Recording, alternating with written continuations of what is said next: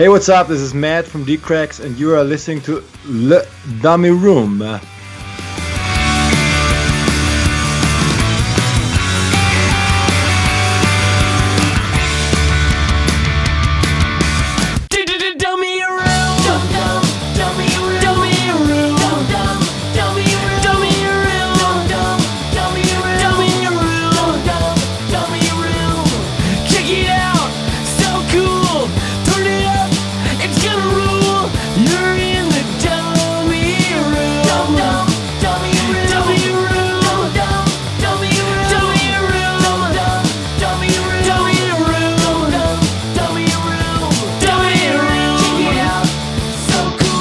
Hey, what's up, guys? Welcome to this week's Dummy Room, episode 139. I'm your host, Nate. This week, I'm joined by Mike Kennerty. Mike is the dude behind some really great records by some really great fucking bands, including Intruder, Copyrights, Mini Meltdowns, and of course, Screeching Weasel. And he also plays in a little band called All American Rejects. What's up, dude? Welcome to the show. Hey, man. Thanks for having me on. How you doing? I'm good. Just chilling at home. It's cold and there's nothing to do because the world's shut down. But I listen to the show often, so stoked to get to be on. That's awesome. So, how cold does it get in Oklahoma? For right now, it's like in the 20s, which I'm sure for you is like nothing.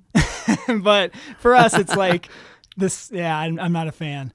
Yeah, I think it's about. It's like 10 degrees here. So It's actually been a really nice winter. Like usually January is minus, I don't think we've had any negative temperatures yet. That's good. Yeah, I can't even imagine negative. That's insane. Yeah. So anyways, I should mention that you are also Mutant Pop alumni. Of course, Mr. Crispy was part of the short run CDR series. Yeah. That's crazy. Dude, I listened to it yesterday, actually, and I hadn't listened to it in a good 10 years, maybe. And that's you maybe should have left it at that. Yeah, so that had to have been your first band, right? Not my first, but my first that like actually did stuff and released things and toured and stuff. Okay. Yeah. So were you still in high school then, though? Yeah. When we did by the time we did that CD. I think I'd graduated, but yeah, like our 3 7-inches, I definitely was. I was still in high school when we put those out. So I got a, I don't know, kind of a fun Mr. Crispy story. I was in Green Bay, Wisconsin, and I was doing merch for the Parasites, and they were playing with Mr. T and the Queers, and it's a hell of a show. Yeah, it was. At some point, Dr. Frank came over, and he had some sort of a tote. And I noticed there was a Mr. Crispy sticker on the side, like a green one. And I actually have one of those too. But there was a green Mr. Crispy sticker. And for whatever reason, we had a short exchange about Mr. Crispy. And all I recall is him saying something like, cool band, something like that. Whoa. And it was like, okay. And I can't remember if he gave me the sticker or if I came up with the sticker somewhere else, but I still have that Mr. Crispy sticker. That's crazy. So did you guys play with MTX or something? No, but we used to, anytime they played like anywhere in driving distance, we would go see them. So like they'd play in Lawrence, Kansas or Kansas City or Dallas. So we'd always go see them. And our singer in particular was like the one brave enough to actually chat them up. So, like, they would recognize us when we'd come around. Yeah. These fucking kids. Yeah, exactly. But it's funny thinking back, like, Joel was probably only, like, a couple years older than us, if that. So, did you guys, like, you said you had to travel a lot for shows, but was there any place in Oklahoma, like a local venue and shit? Yeah, and I mean, there was always something happening. Like it would change probably like once a year. Something would open and close, and we'd have some good shows. And actually, MTX did play one time, but it was later. It was like probably '99, doing the like that Shame EP tour, because I remember they had the dude from Ground Round playing bass at that time, yeah. So there was always something, and shows would come through, but they would definitely more often go through like Lawrence or Dallas. So we were always road tripping. So I sent you. Sorry for the late night text last night, by the way. Oh, no worries. I was still up. That fucking Descendants poster. So just before we started recording, we were talking about this Descendants poster. So I just had to know, like, I really wanted to see it, and you sent me a picture, and it's framed and it's hanging, and which is awesome, which is what I would do with it. But I can't help but think, like, you have to have like some really cool shit to hang on your walls, like gold records, something like that. Some of your own big shows, but it's very prominent. It's the only thing on that little section of that wall, just that cool Descendants poster. Yeah, I have lots of nerdy punk stuff like that hanging up, and then yeah, and like the gold records and stuff. I have some, and they're like they're up in this little like cove that's like tucked away. I don't know. That always feels weird, like displaying that stuff too prominently. I don't know. I'd rather look at a Descendants poster or a Black Flag poster every day. Not that I'm not super proud of those things, but you know what I mean. Yeah, someone comes over and they probably, like, look at this guy. He's showing off again. Totally. So, but you do have that cool stuff, then. That's cool. Like, I'm not too up on All American Rejects. It's just, I was completely guilty of, grouping you guys in with that.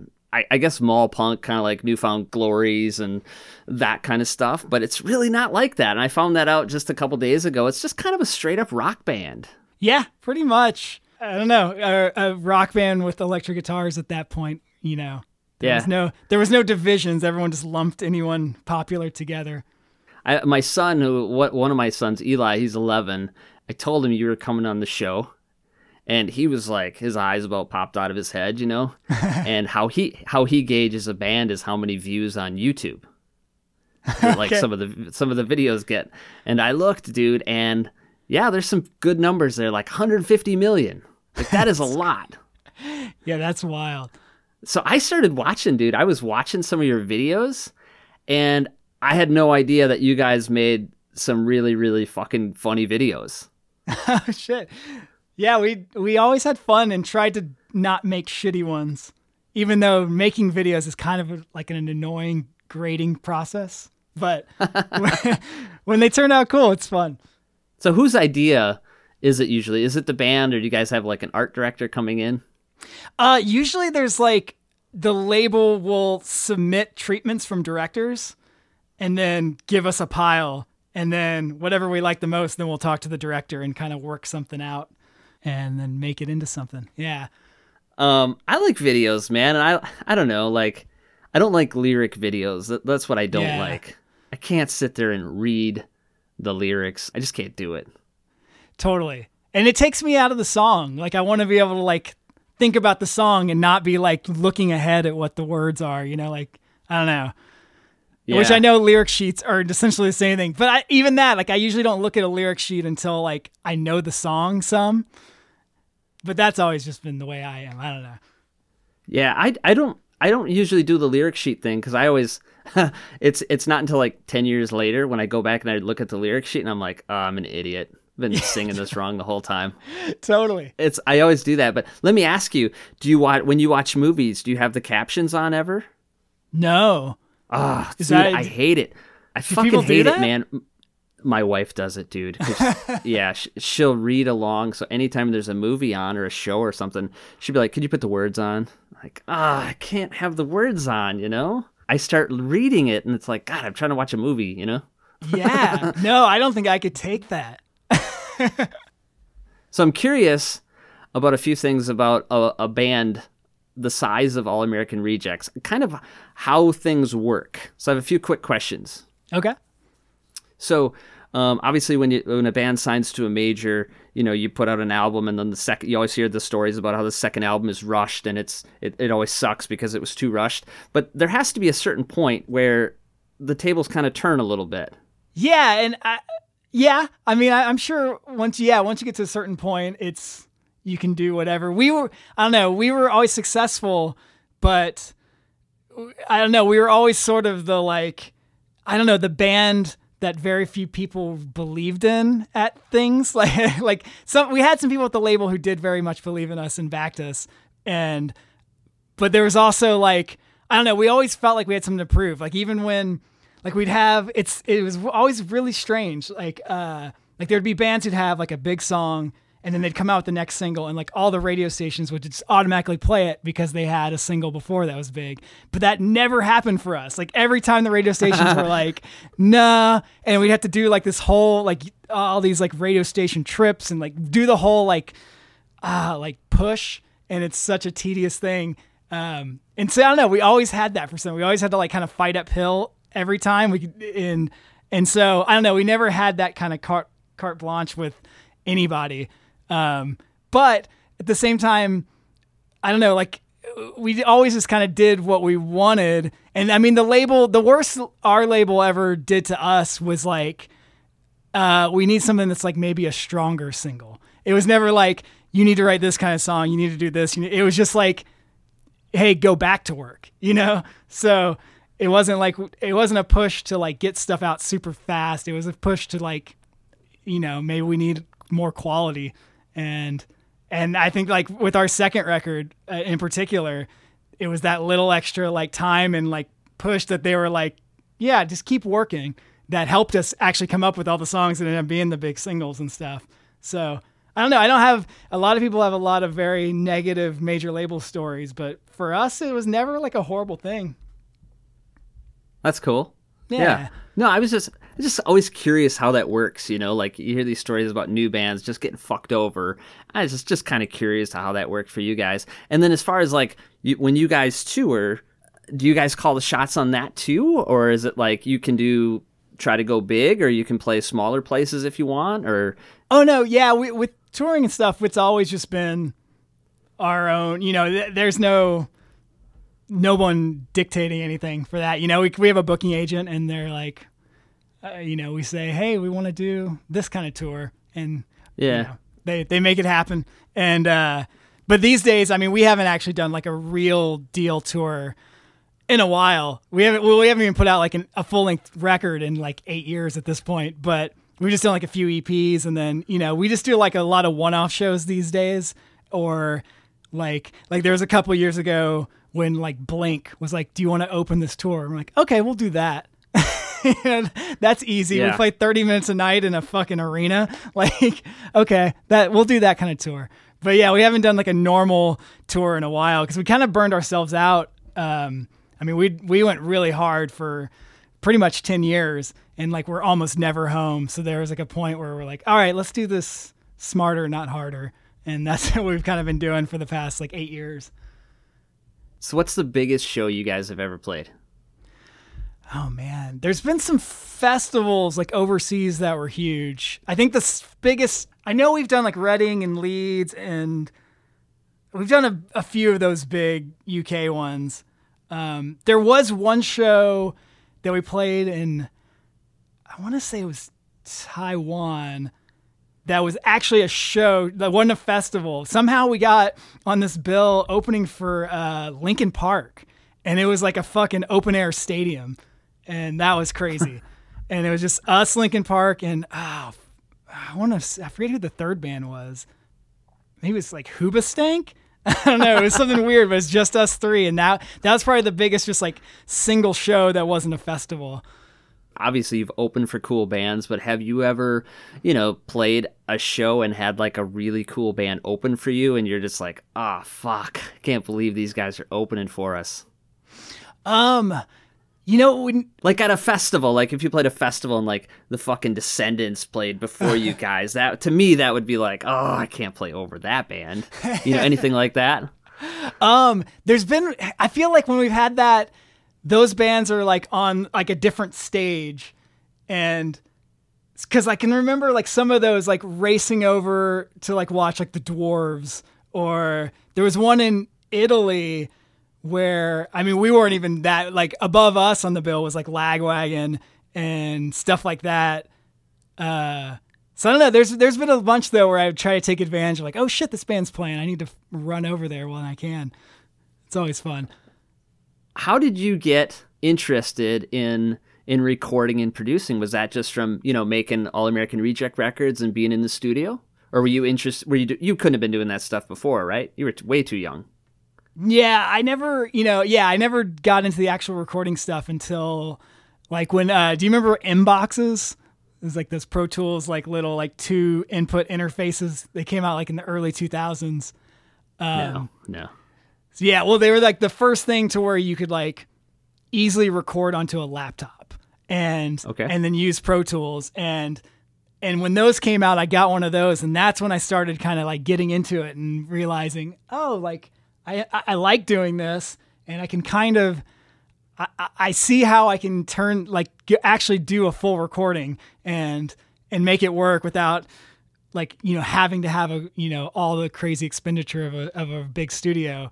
And so, yeah, I started getting into it like that. And then of course, as that went along, acquired all the accoutrement of a studio, but inside my house.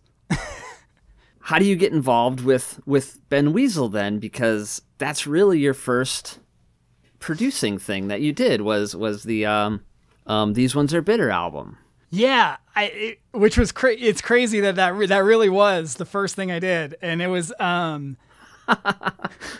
pressure. Yeah, exactly. Obviously, you were a Screeching Weasel fan at that point.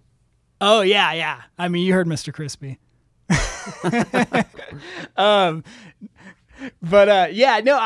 At the time, Alternative Press, that magazine, they had like a feature they would do every so often called Idol Worship, where they'd have like someone in like a currently popular band interview like someone they worshipped. And I had some friends who were like the editors at that magazine, and so they like knew what I was into, and they were like, "Hey, do you want to do this with Ben Weasel?" And I was like, "Fuck yeah!" And that was when he like was kind of like not. Like there wasn't a lot going on, and he it was like all the things about him being a recluse were that's what everyone thought about him, And so I was like, well, this may be my only chance to ever actually fucking interact with the guy. So they set that up, and like, I tried to do like a good job interviewing him and come up with good questions. And just in that conversation, I asked him what he was up to musically, and he said how, he'd been writing a bunch of songs, and he's like, I'll send you some demos. And so he sent me some demos, and they were just like him strumming guitar and singing, and that's all they were. And so I took a couple of those songs, and on tour with my laptop, I like made like full band arrangements with them, like programmed some drums and like just kind of fleshed them out. And then I sent those to him, and I was like, if you want to, he's like, if you'd let me produce a record for you, this is the kind of thing I would do. And so I'm just putting that out there. And he was just like, cool, let's do it. And I was like, oh shit. All right, this is happening. And so that's, And so he was cool with it. And we just worked on a bunch of songs, arrangement wise. And then me and our drummer, Chris, just went out. We had this friend who had a studio they let us use, and we recorded. And I had to like do a crash course in engineering side of things. Cause like at that point I knew how to run Pro Tools, but I was definitely just fucking, I had no business actually trying to record something. And so I was scraping by hoping it would be good. And thankfully our mutual friend, Justin Perkins, he was able to take that and mix it and make it sound decent. So I owe a lot to him for that.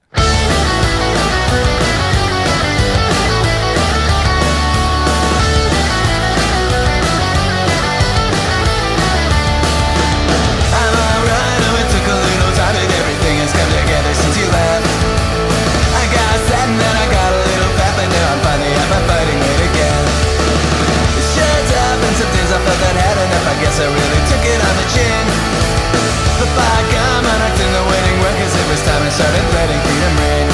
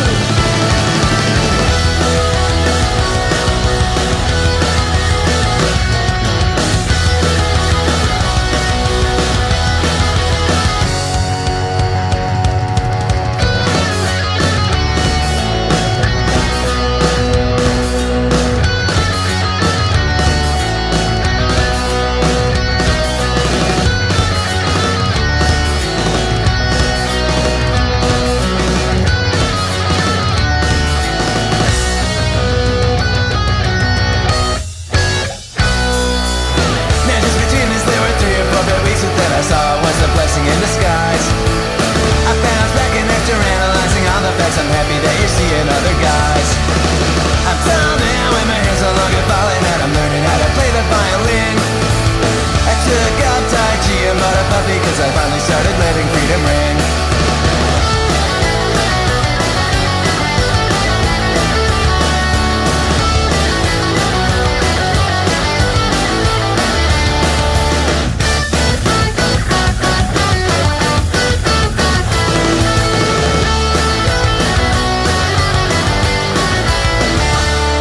So you played, of course, in Ben's Iron String Quartet.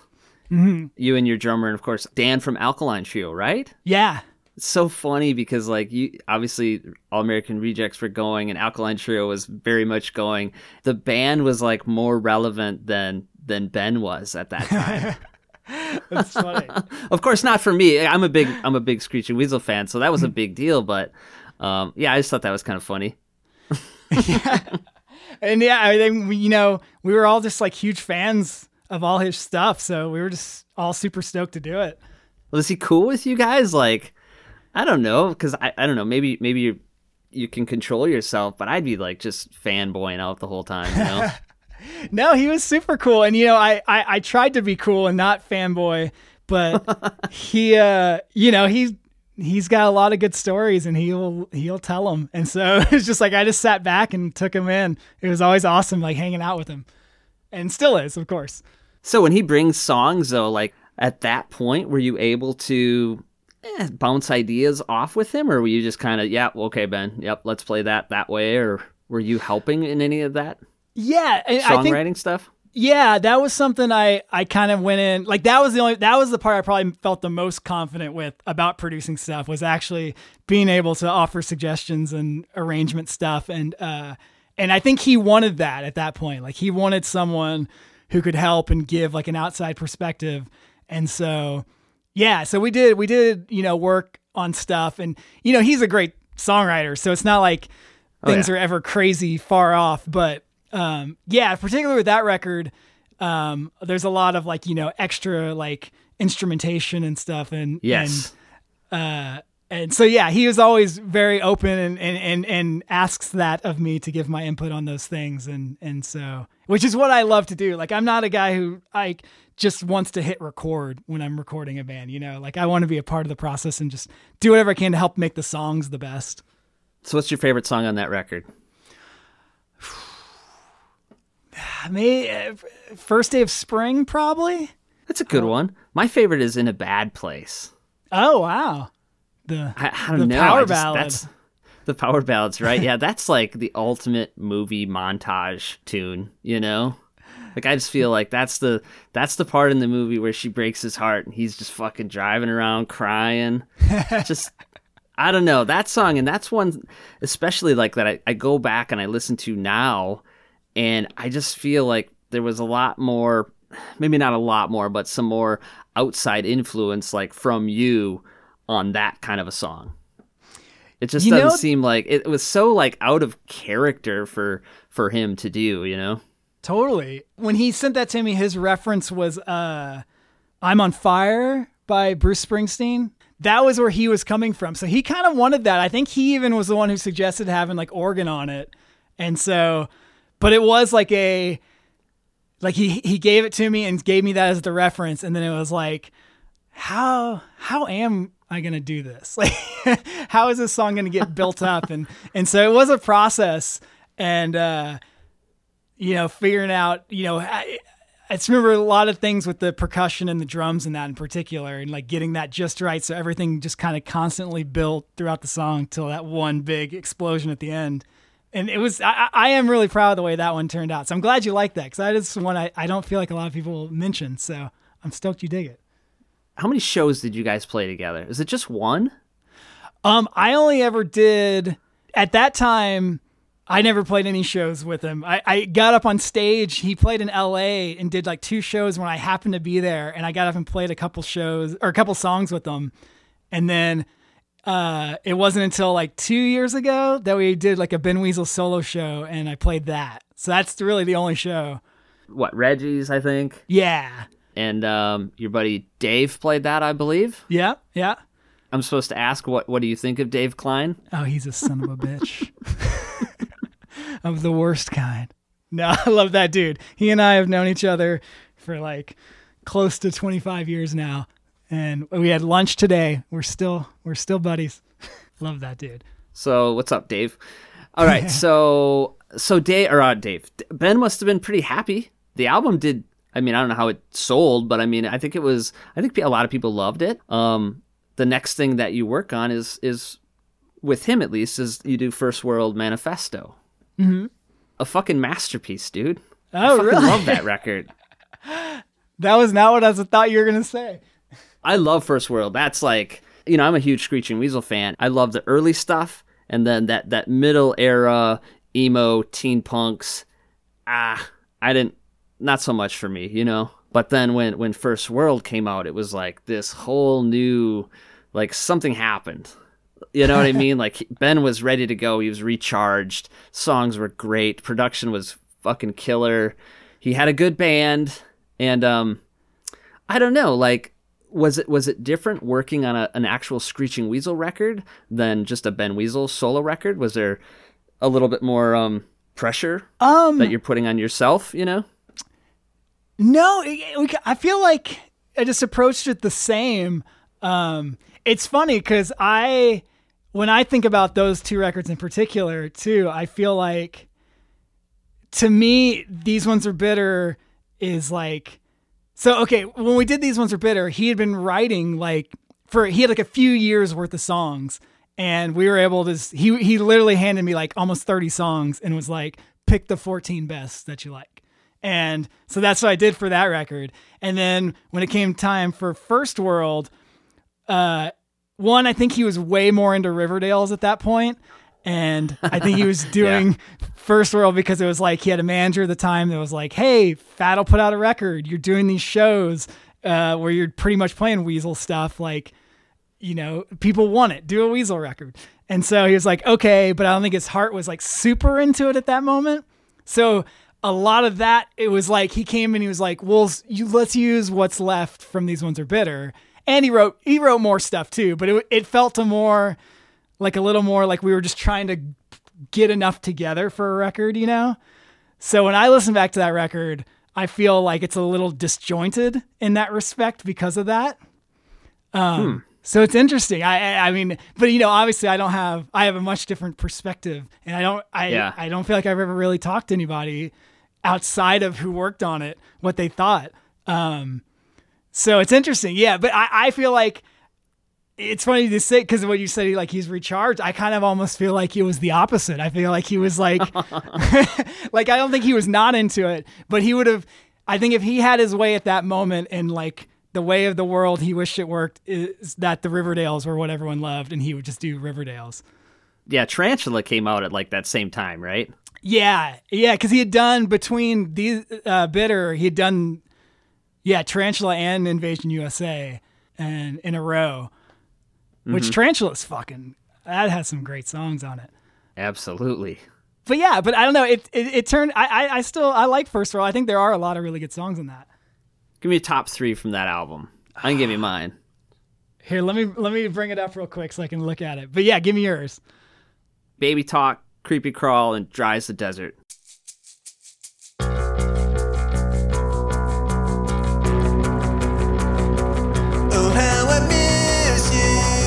When I'm so far away, if you start to feel restless, just try to be patient, and whatever you do, now I'm waiting for you. Life can be hard, dear, but life can be lovely. Times like these seem to never end, but it'll be over soon, and whatever you do, now I'm waiting.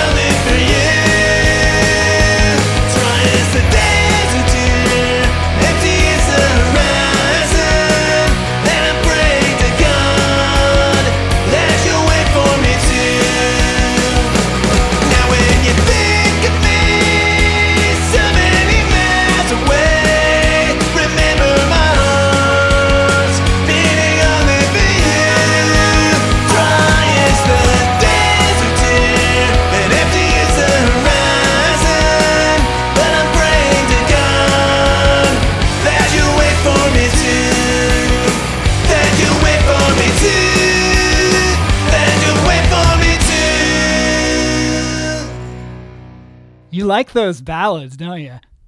I do. Yeah, I do. But Baby Talk, man, that's like my favorite on the record, hands down. And my complaint about the record is, hopefully this isn't your fault, but you got Vapid in the band. Mm-hmm. Vapid should have been utilized a little bit more because he's got a great voice, but he's got the best backup vocals in the fucking world. You know what I mean? Yeah. And it was like, even on what's the song? Oh man, what did Joe do the backups on? And I think it was Creepy Crawl. Creepy Crawl, yeah, I'm sorry. But like, I mean, I understand Joe's great too, but it's like, you got Vapid in the band. Just have Vapid do it, you know? Because that's so much more Weasel, you know what I mean? Like, totally. I want Vapid on Screeching Weasel records. I don't need him, but when he's there, I kind of want him, you know? No, and that is, and obviously, you know, I'm a huge fan, so I want the same things. It was, the thing with that was they weren't, like, it wasn't like they'd gotten in a room and practiced a lot on the songs. In fact, we had like a crash course, like pre-production 2 days before we started tracking. And it was just like, you know, most of that I had to spend with the drummer, just kind of working out all the parts. And so it was like when Vapid came in, he came in later and just came for like a day or two. And he didn't come in with like a lot of stuff prepared, you know? And so that was kind of the thing, was because that was when we first started like getting all the comps and mixes together. That was Ben's first thing. It was, he's like, where the fuck is Vapid? And we'd be like, he didn't have anything. Like, we'd be like, you have some backing vocal ideas? And he's like, no. And I'm like, okay.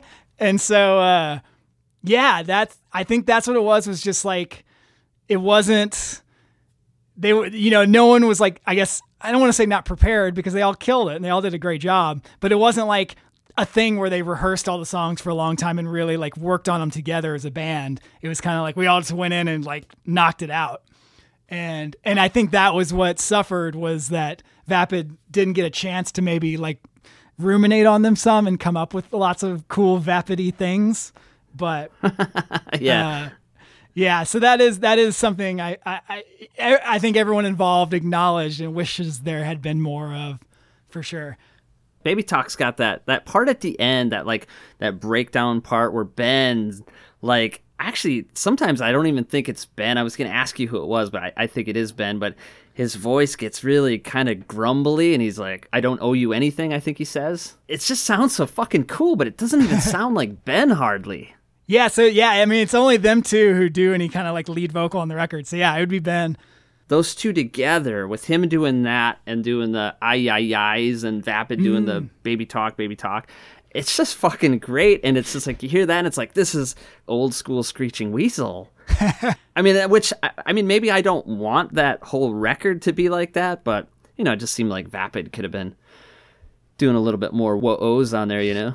No, totally. I agree. Oh, you know what? I'm wrong. When I said that no one else did lead vocal, I forgot. Dr. Frank does on Frankengirl, and I liked that. That's probably one of my favorite songs on there.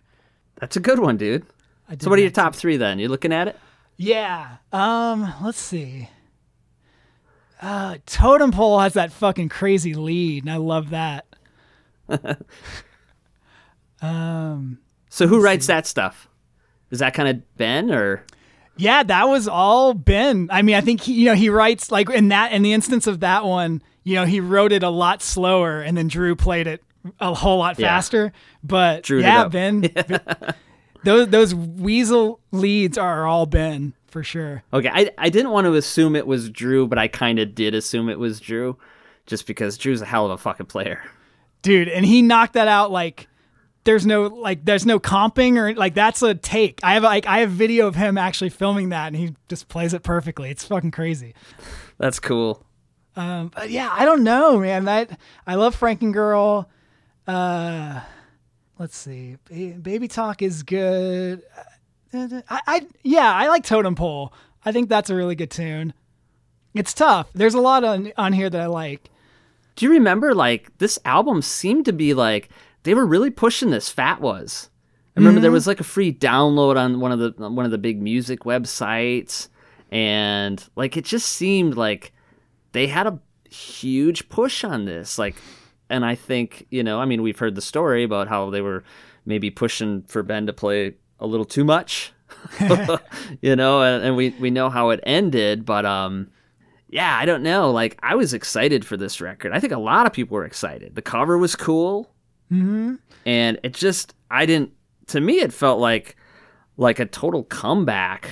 The songs were so much better than like, you know, Teen Punks and emo, and the production I thought was, I mean, Teen Punks was even being done at, you know, Sonic. It still was, it just didn't sound good, you know? Yeah, it's kind of got a stale sound to it. It's weird. And the songs, they weren't so great, you know? I think Ben get really like concentrated by this point, like, you know, really, I mean, not that he ever didn't, but like his songwriting, like he really, like he hones in on shit and like is very, you know, self-critical and like really tries hard with his songwriting. And I think that's why, like, even when he writes like a song that's not great these days, it's like, it's still fucking great, you know? Yeah. Oh yeah. So does he have everything? Does he bring everything to the studio, or are there unfinished songs that he's last minute kind of scrambling to write? No, he usually won't even show us a demo until it's pretty much a full song. You know, like he's never really presented like a half finished idea, except for like, there was a few things with First World, when we were like needing some material, he did give me like, he had, I guess over the years had this little like micro cassette recorder where he'd record some like just incomplete ideas. And he gave me a shit ton of those and was like, see if there's anything worth making into a full song. And I think that's what All Over Town came out of. Did you think about the way this is gonna end up again? Did you think about it when you made me a little fool? Well, now it's all over time. Now it's all over time. Now it's all over time.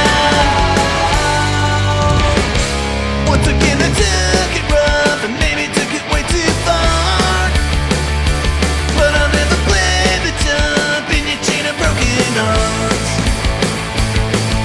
And now it's all over time.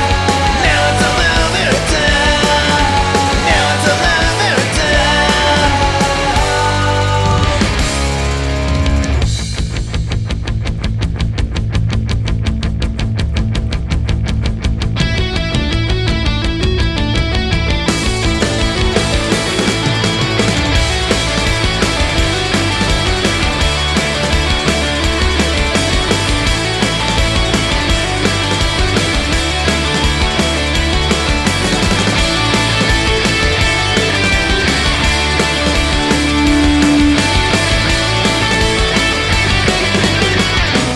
what have you got to say? Now that you're not up on that pedestal. So what if your reputation, that one that used to be, is not a fault? You brought it on, and now it's all over time. Now it's all over time. Now it's all over time.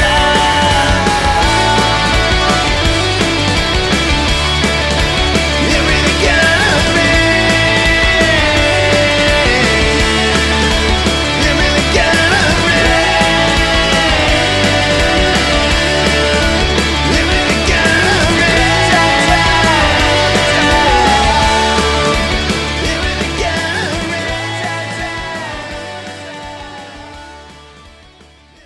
What were you doing at the time of this record, other than producing this record? Were you touring a lot? I think Rejects were recording our fourth record. I remember when it came out, I know for sure we were recording, because that's when the whole South by thing, and I can remember where I was staying when all that happened. And yeah, we were in the middle of recording that record. So yeah, actually, yeah, we were between records, so we weren't really touring at that point. So obviously, South by Southwest happens, and the next thing that comes out wasn't very much longer. Like, I think it was like less than a year later, right? Yeah, it was right after, man, because I feel like we recorded that because it happened in March or April, and then I feel like we recorded that in August, if I'm remembering right. July, maybe. I think you it can was tell, quick. dude. He is, you could tell he's definitely bitter about that on those songs, For sure. I really wanted to ask you that, like, what was, from First World, what was the mood change between those two? Yeah. I think he was just, he was dealing with that shit. However, I don't know. He was definitely, fired up, and he definitely wanted to prove that he wasn't going to let that end his thing. And so that's why he's like, well, fuck it. I'm moving on. I'm going to put out something else right away.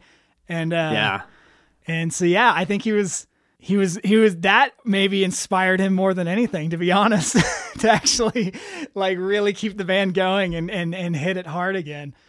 And it never hurt. I don't think it ever hurt their shows. And if anything, I think they're like started playing bigger venues after that, which is funny. I think you're right. They were doing some bigger festivals and stuff. Yeah. But you listen Under the Bus and it's like, oh man, he's not happy with this. So, yeah, but I was stoked. Like, I loved getting to record Vapid, but then I loved getting to record Zach Damon. I was like, fuck yeah. Oh yeah. Like, and that dude fucking shreds. And so it was really fun to watch him just be an awesome guitar player. Were you a big Zoinks fan? Yeah, totally. I got a happy song. You got an angry one. This planet's in shambles. I'm having fun. I don't wanna know or care. You got dirty underwear, and you can spend yourself on being scared. One moment, please. Oh, that buzzy. Tastes a lot like candy. I know there's many wrongs and a lot of justified tongues, but I don't think that you are one. Make your point and state your case. I can see it written on your face. Your true intentions are erased.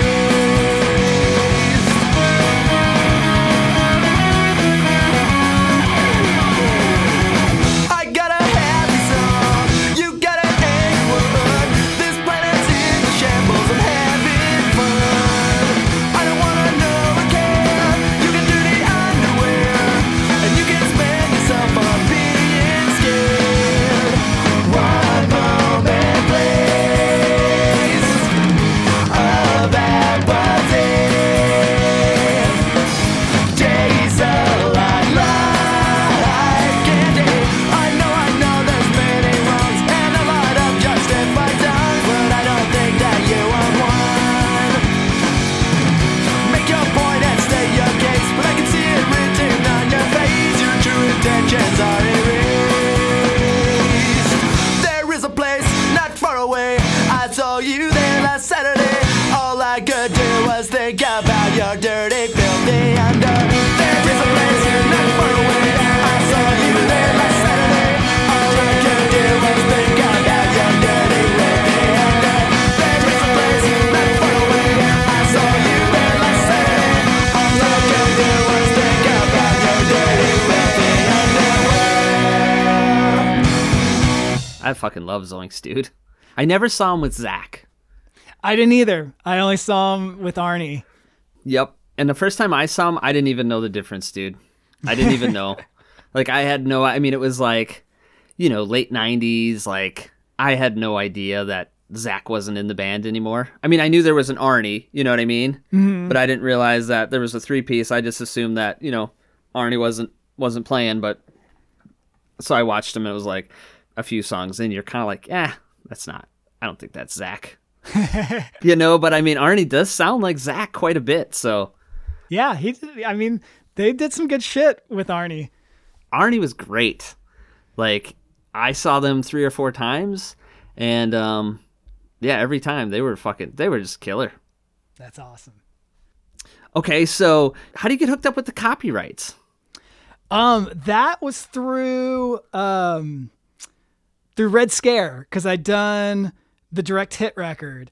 The first one that I did with them was on Red Scare, and then I think Toby was like, "You copyrights, what do we gotta do?" And I was like, "Nothing, let's do it." And so he put me in touch with them, and and it was just like instant like hangs with those guys, like they're the coolest, and we made that record. It was great. So you're a big fan going into that, right? Yeah, I'd had a bunch of their stuff, so I was definitely aware of them for sure. So when you're going into, and same with Intruder, you were an Intruder fan before you did the Love and Crimes thing. Yeah, totally. Love and Other Crimes. Okay, so like when you go, before you work with these bands that you already like, do you have this certain mentality that you're going to make them sound the same, or you're going to try to do something different? I just go by, the songs. Whatever they send me, I just listen to it on this per song basis and just see, what it needs and what can do something. Like occasionally there's some things where, there's something about the band that, like, for example, there's this band called Red City Radio that I've done some records with. And they're like, when I listened to their records before, I'd be like, all right, fucking Garrett, which they're from here, so I already knew them before I ever worked with them, but I was like, Garrett, their singer, I was like, he fucking slurs so much, and if he would just not fucking slur as much, this would be so much better. And then like they have these amazing like multi-part harmonies, but like the way they were recording them, they weren't like it's like if they would just do doubles of this, everything would sound so much bigger and nice. And there's like a few like production things with them with that. And sometimes their songs were real long, and I don't know, like them, I had ideas beforehand, but it wasn't as necessarily like changing anything about who they were. It was just like, I can see your strengths, and I'm going to try to like bring them out and like subdue the lesser things that I see as bad. And so that's, sometimes I have that idea with like Intruder.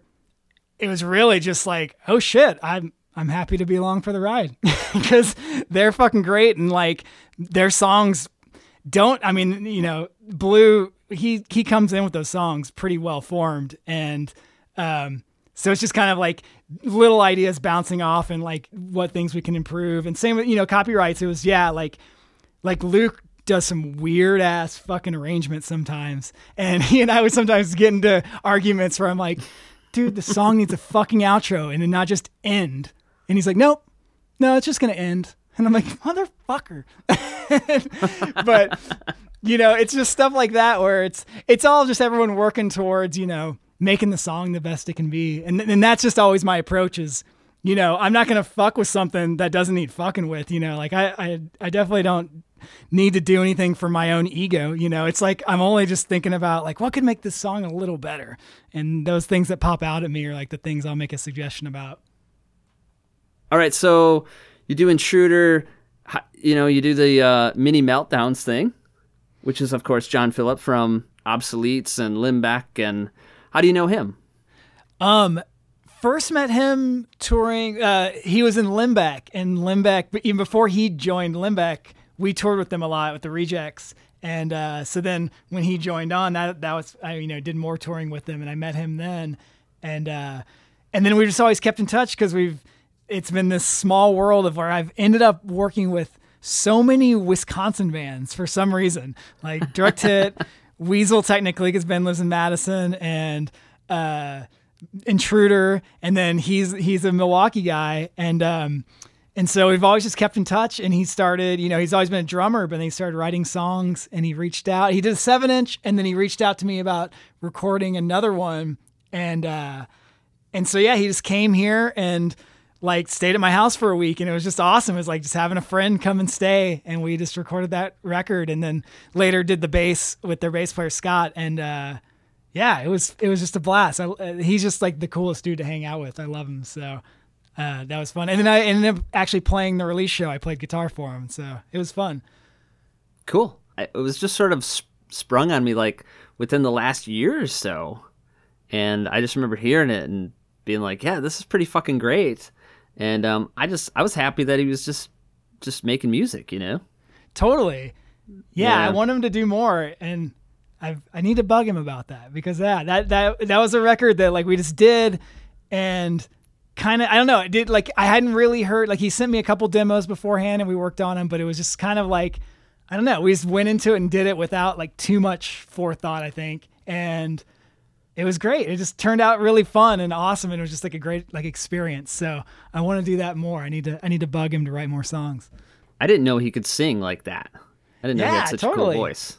I just knew he was a good drummer, you know? Yeah. And he played, you know, I mean, he did all the rhythm guitar stuff, and I don't know how long he's been playing, but he did a great job on that.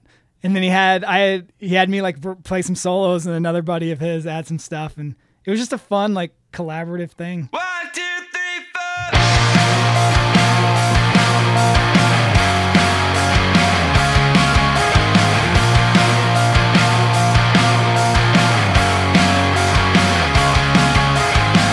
Lately I've been acting strange. I know I make you miserable, baby. Maybe there's no need to explain, but it's starting to drive me crazy.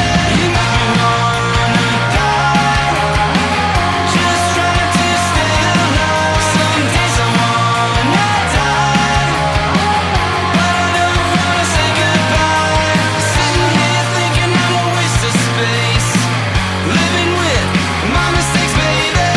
You opened up and changed my world.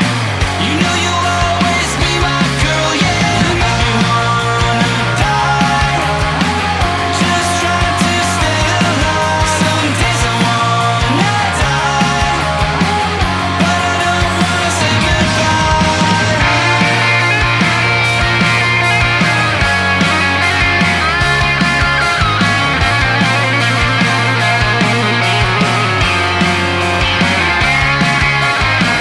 Never meant to do you no harm. Will I ever be enough to make you feel better?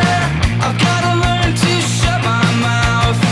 We both know it's now or never. You make me wanna die, just trying to stay alive. Some days I wanna die, but I don't wanna say goodbye. Sometimes you make me wanna die, just trying to stay alive. Some days I wanna die, oh yeah, but I don't wanna say goodbye.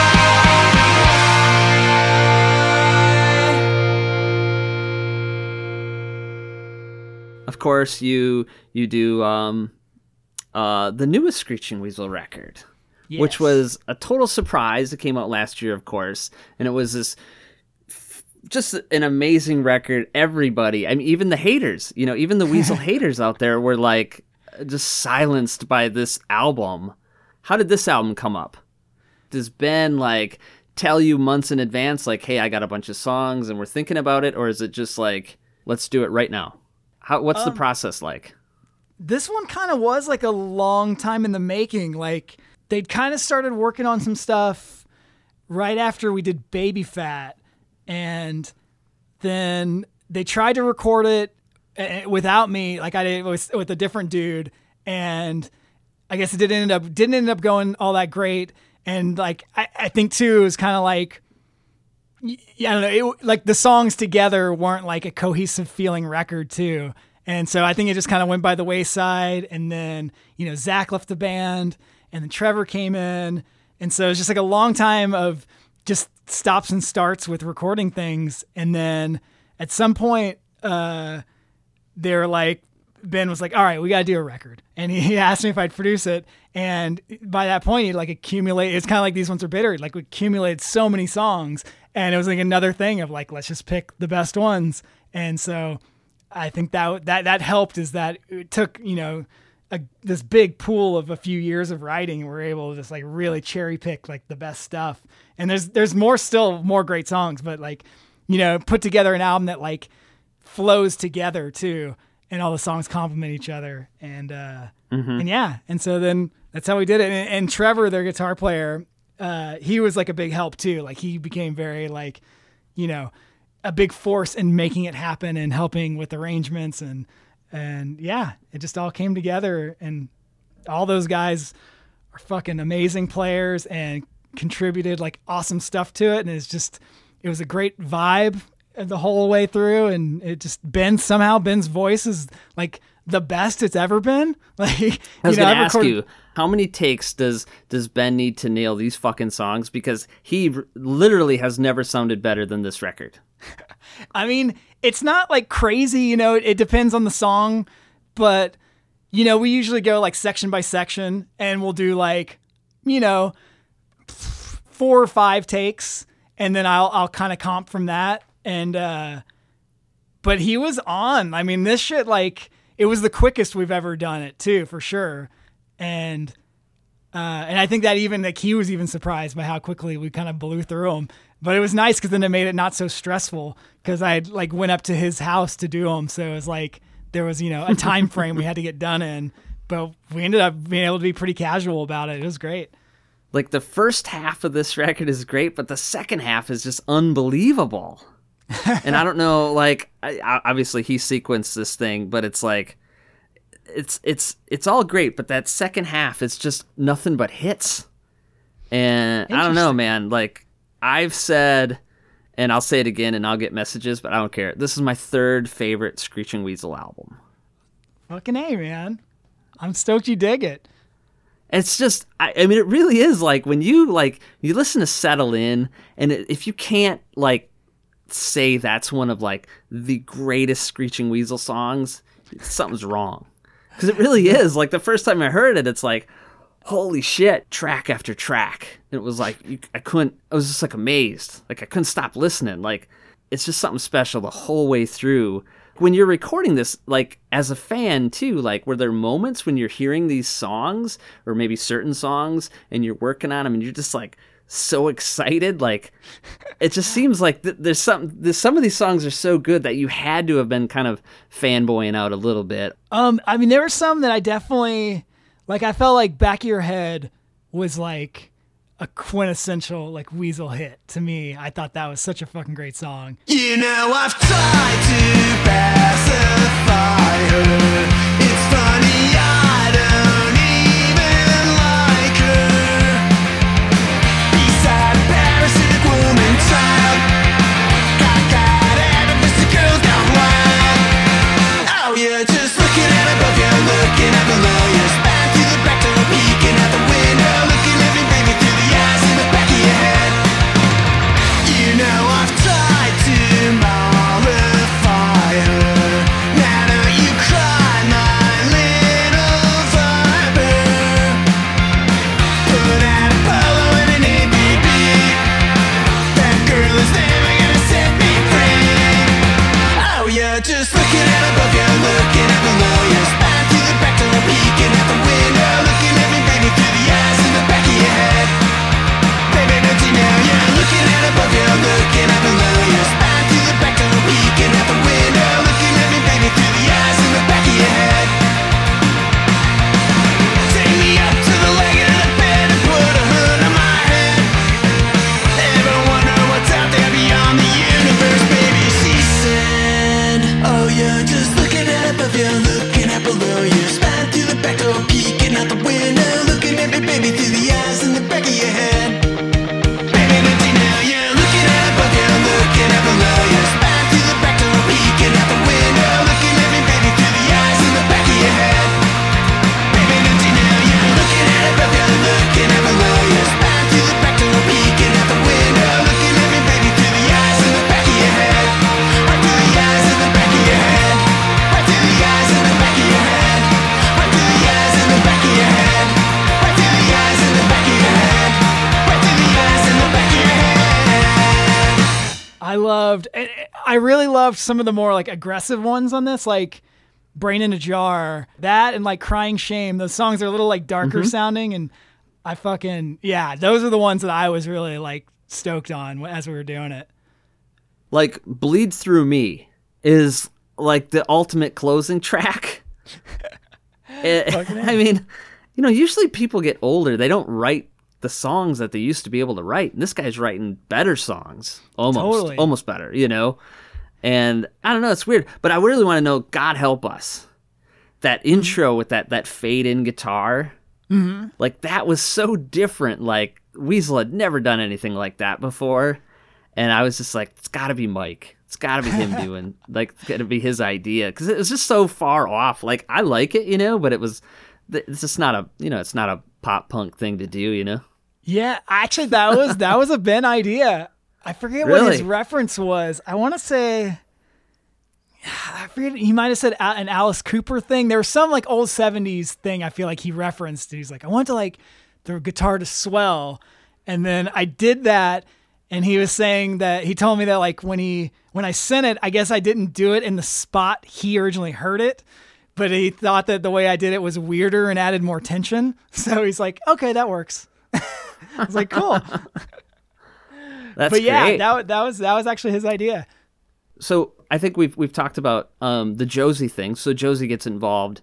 How does that work out? Like, was there another option? No, that was Josie? his first pick. It was, he decided at some point, he's like, I really want this to be like a duet. And I think she had maybe posted something about the Weasel cover of Johnny Are You Queer? And so he's like, I know she's like aware of us. And so I think he just reached out on Facebook and she was down. That's awesome. Yeah. Cause I like totally nerd out with Josie. Like, I remember like the first time she liked one of the Dummy Room Instagram posts. That's great. I dorked out. I screen capped it and I sent it to a friend, That's awesome. Like, holy shit. Like, cause I fucking love Josie Cotton. I Valley Girl was awesome. And just her music, that album was perfect. And yeah, it's just, how it is. So, but what a perfect choice. Like, to have her on this record. And she killed it. Like, she, I didn't get a chance to record her. She did it all, like, with Paul Rosler, which was really cool just to email with that guy because he's, like, just like an old LA punk legend. And yeah. But, yeah, she just kind of did it all on her own and, like, came back with, we kind of told her, like, this is the verse we want you to sing. And then, whatever harmonies or anything extra you want to add. And like, she came up with the whole like counter melody in the outro. And like when she did the verse, she sang it like Ben had. And she's like, but this isn't like optimally for my range. So I did an alternate version and like did a higher one. And then I ended up actually using both and making it a harmony. And I don't know, she just gave me so much shit to work with. And it was all great. It was awesome.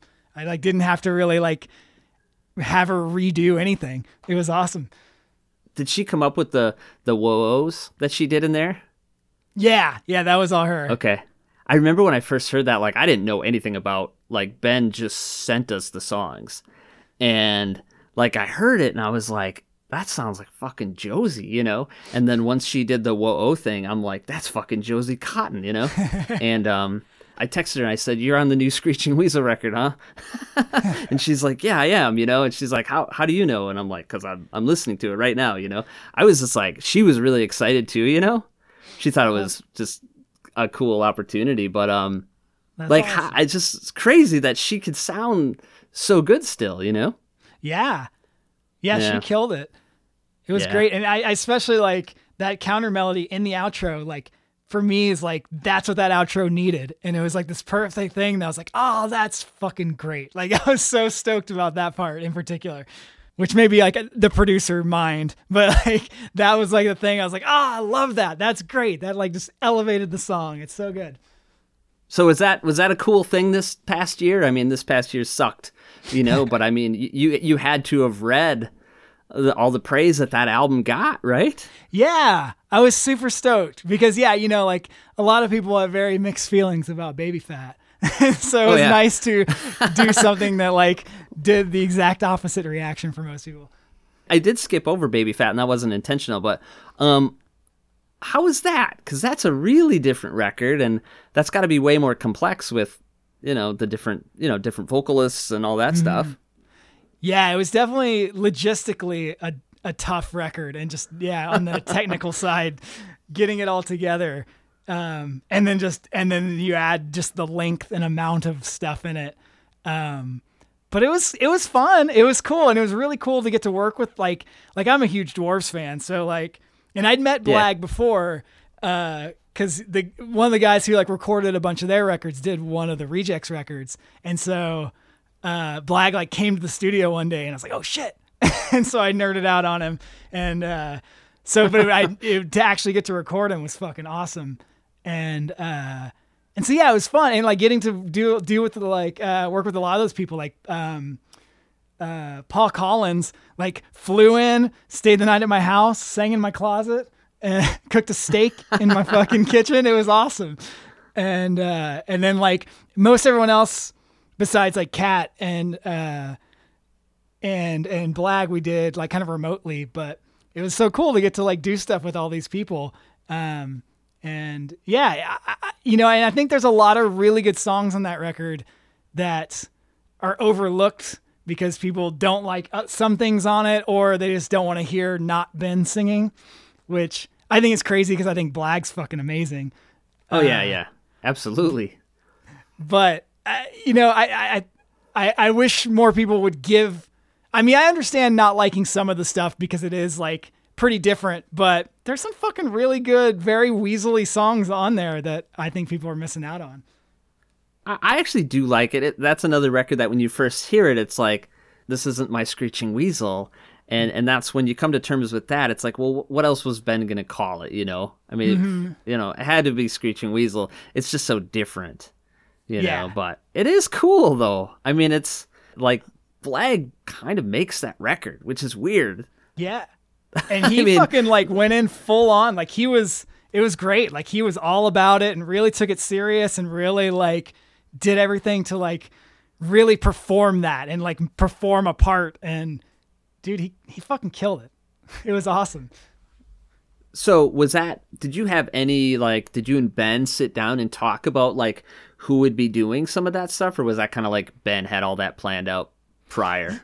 Yeah, he had all those ideas. I kind of just helped him out like with some song stuff and like, cause there was a lot of like weird things with like all the, I always forget the term, this opera term for like the songs that aren't really songs. They're just kind of like the like dialogue that kind of gets the plot moving along. So there's like a lot of weird songs like that I focused on reining in to make it sound like a record you'd want to like listen to, as opposed to like what an opera is.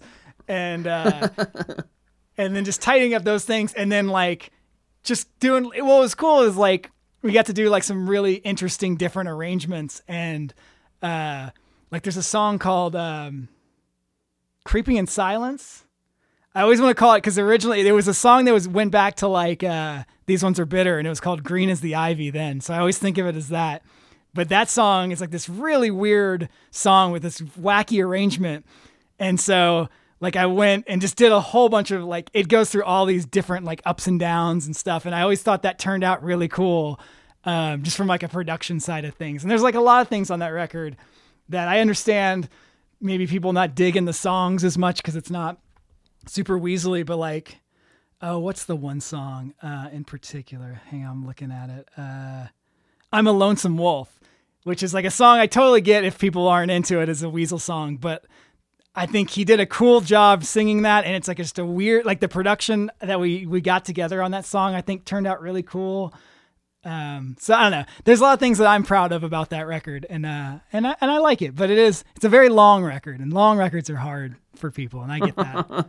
Just looking at that record, it's like, God, I can't even remember what's on it. There's so many like songs, you know? Mm-hmm. Are you bummed that there isn't going to be an Act 2? Or what I've been told, there's no Act 2. No, yeah, he's definitely like a what's it called? Bleed Through Me was like an Act 2 song. So like we've definitely poached from Act 2. And that's fine. I mean, it was, it was hard. It was a lot of work putting that together. And ultimately, I think, I'd rather have, I like making a record that's like a record people want to like really jam on. And that's definitely more of like a, I don't know. It takes work to get into that record. and I like making a record that's just a straight record. Yeah. I saw a picture of Ben Weasel, I think it was on Instagram the other day, and he was something about making some demos. Mm-hmm. You know anything about that? I do know a little. There's been some talk. Okay, cool. Yeah. Like I was saying, there were a lot of songs in the pool when we made the last one. So there's a head start on more stuff to come for sure. So are there songs left over yet from like the Bitter album? Is there any of those songs that are kind of still coming up, or from First World that are kind of resurfacing? And yeah, I mean, actually a couple on Some Freaks, like Settle In actually was a These Ones Are Bitter song. And I think it even predated that. I think that was like a Sweet Black and Blue song. That band, like really short. I think I heard that. Yeah. How does that song? That's always weird. Like, how does that song, like, not make any of the records in between? Because it's that good. It was like there was like a different arrangement, and I tried on both Bitter and First World to like figure it out and make it work, and there was just always something about it that I was like, I couldn't get it to just like click for me. And then it was actually Trevor who went and like came up with the arrangement that's on the album, and honestly just made it more Weasel. Like he just made it a little faster, more straightforward. And cause yeah, like the original one had this like organ lead that was like kind of busy. It was weird. Like the core of the song was still the same, but there was just like a lot of little things that were different. And yeah, it took Trevor just being like the outside ear who hadn't been hearing it for fucking 15 years to go, just do it like this. And so, yeah, so that and like that song To Hell With You, we had actually recorded that during First World Manifesto, but Ben wasn't happy with it. And it was funny because all of us, his manager, Fat, everybody was like, that song needs to go on the record. That's like a fucking great song. And he was just like, no, I'm not feeling it. And I was like, God damn it. But I'm kind of happy because I do think the version that we recorded is better. So I'm glad it waited. So yeah, there's always like little things like that cropping up, and revisiting a song that maybe for some reason didn't click before, and then now I'm like, fuck, that was great. Why did we pass that over? I can't imagine like being in the studio and like for you and like having settled in and been working on it for like so long and just never really getting it. And then finally when it does hit, it's got to just be like a good feeling, because I hear it and I'm like, this is one of the best songs I've ever heard in my life. So did you, like, when you heard it, were you just like, did you know how good it was? Like, you had to have known this was a great record. I was really happy with this one for sure. It did take a little bit with the sequencing. We had to go through a couple things to get the sequencing right. But then once we did that, I was super stoked. I mean, there's a lot of songs. Like I was really excited about Problematic. Cause that's a song like, it's kind of like how, All of My Love on the last Intruder record is, where it's like, they sound just like that sounds like an Intruder song, that Problematic sounds like a Weasel song, but they're just different enough that add something new that they've never done before. And those are the kind of songs that really excite me. And like Problematic, when Ben's demo had the piano and stuff on it, and I was like, oh, this is fucking great. Like this is no doubt a Screeching Weasel song, but it has this new element that's never been in a Screeching Weasel song. And I fucking loved that. Try to tell us, we're a sectional rebel. They're just jealous, they wanna take it down to their level. And time after time, this keeps happening. To you, all of you. To you, only to you.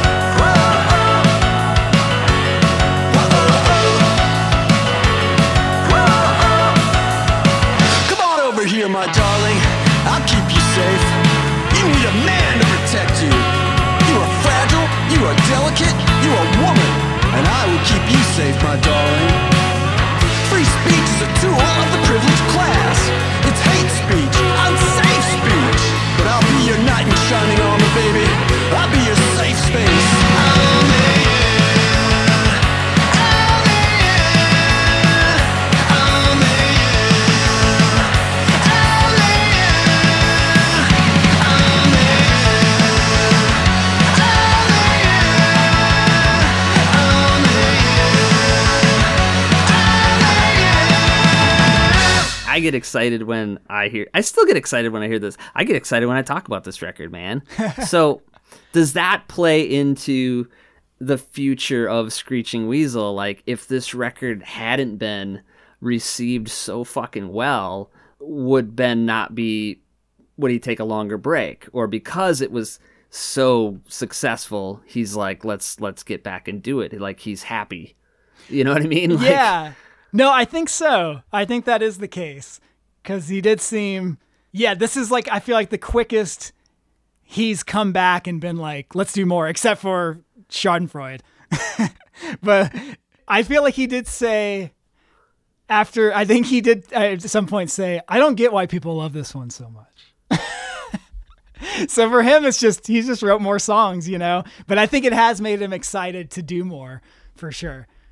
That's cool. And I really do like how he is sort of trying different things, like Problematic. Mm-hmm. It is different, you know, it's just, it's making these albums so much better because it's still cool song but it's not just banger after banger, you know, it's mixing up a little bit, but it's still truly a Screeching Weasel sound. Totally. So what else you got going on? You got anything else you can reveal coming up?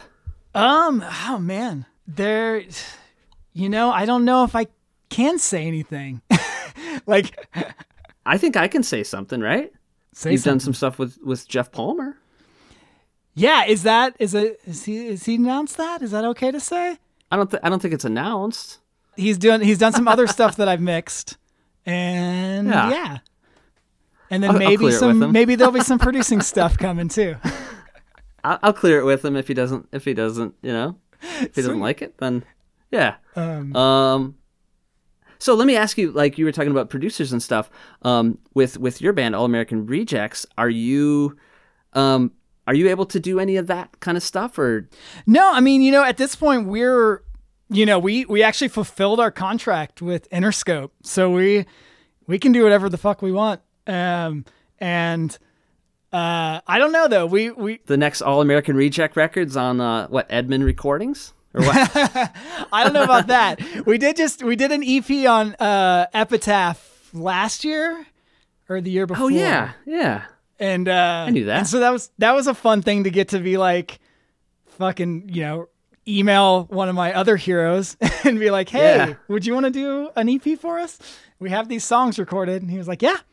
And so, yeah, I don't know what's going to happen with, as far as like producing stuff, like like if I were to credit anyone with me even knowing what the fuck I'm doing with producing, it's Nick and Tyson, the guitar player and singer in my band, because they just are insane songwriters, insane producers in their own right. And like anything I know about what makes a song good, I've learned from them. So honestly, whenever we record an album, I'm kind of like just watching and learning more than trying to help produce it with stuff. And so, yeah, I mean, we probably could do it on our own. The only thing with us is we need a tiebreaker.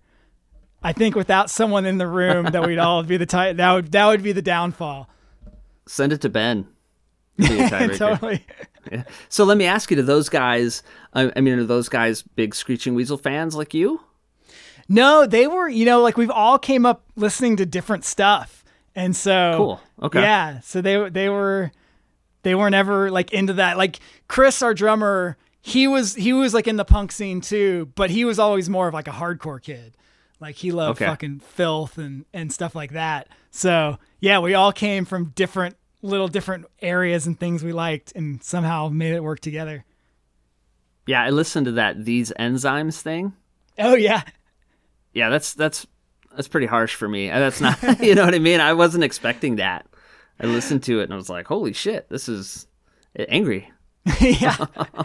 Yeah. That was a fun thing we used to do with a couple of buddies. When we had like some break between touring, and yeah, but I love all that stuff too. Like I've always, anything kind of in the punk umbrella, I've always been a fucking nerd for. So I love hardcore as much as I love pop punk. So what do those guys think? Like they know that you're doing Screeching Weasel record. They have to know that Screeching Weasel's, a pretty big deal for you. Yeah, they were always super stoked for that I got to do it. So yeah, they've always been super supportive and all about it.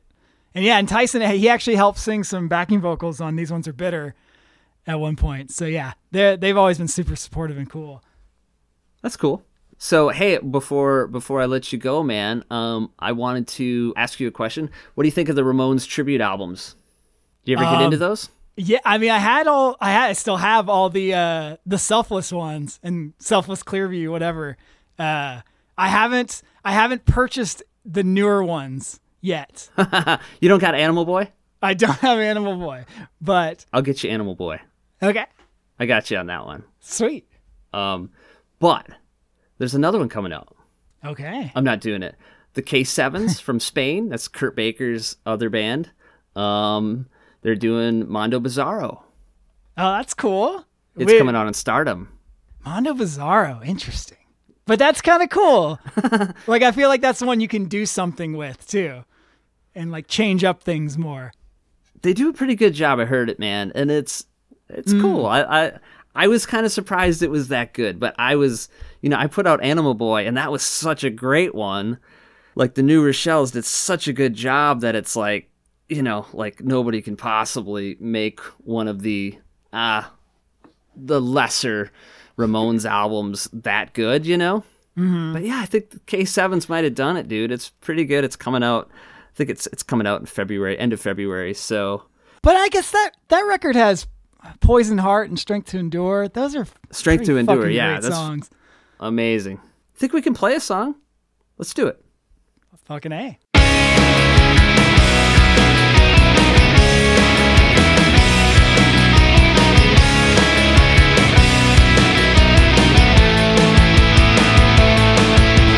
No one ever thought this one would survive. Helpless child gonna walk a drum beat behind. I like to win a dream. I never let